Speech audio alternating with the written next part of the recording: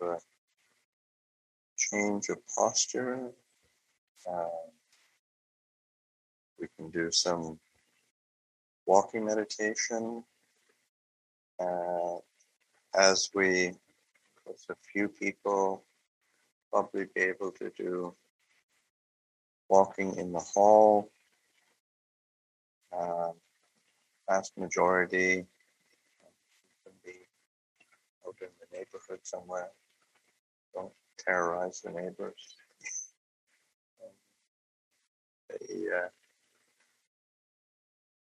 going out and taking the opportunity to quietly shift our posture. One of the qualities that Ajahn Chah used to emphasize over and over again is a continuity of mindfulness, continuity of awareness, continuity of reflection, so that as we change from our sitting meditation to our walking meditation, to draw attention to that continuity of mindfulness, continuity of awareness, so that there is a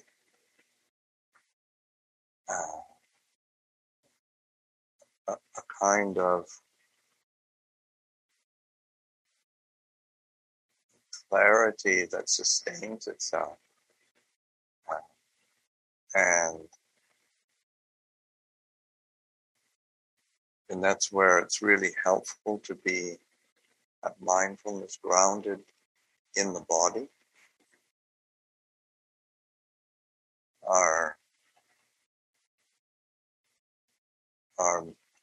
minds can be, well, wherever, all over the place, but at least our body is always in the present moment. We just have to return to it. And there we are. And I remember Ajahn Chah, he was saying, somebody was asking him for meditation and practice, and saying that they found that it was tiring to always be establishing awareness or establishing mindfulness, and the mind wandering off, and then having to go after the mind, bring the mind back to the meditation object, and Ajahn Chah said, the mind doesn't go anywhere. It's the moods that go off. And you're following the moods of the objects of the mind. Just stay with the mind, you'll be fine. So like just staying with the awareness, staying with presence, the mind is there. It's like being able to be at home in one's own mind. Of course, that's another aspect of refuge. Having a refuge that it's not like we're having to drag our mind and to force it on to anything. It's sort of like, this is where I want to be. I want to be clear. I want to be mindful. I want to be present. I want to be home. Being home in the sense of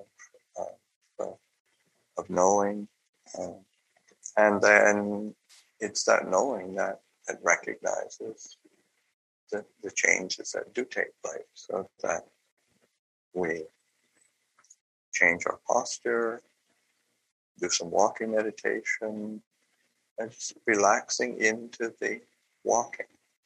And whether we're on a designated path that we walk back and forth on, just being able to be present, enjoy. One goes for a little bit of mindful walk in the neighborhood, not to get distracted, not to be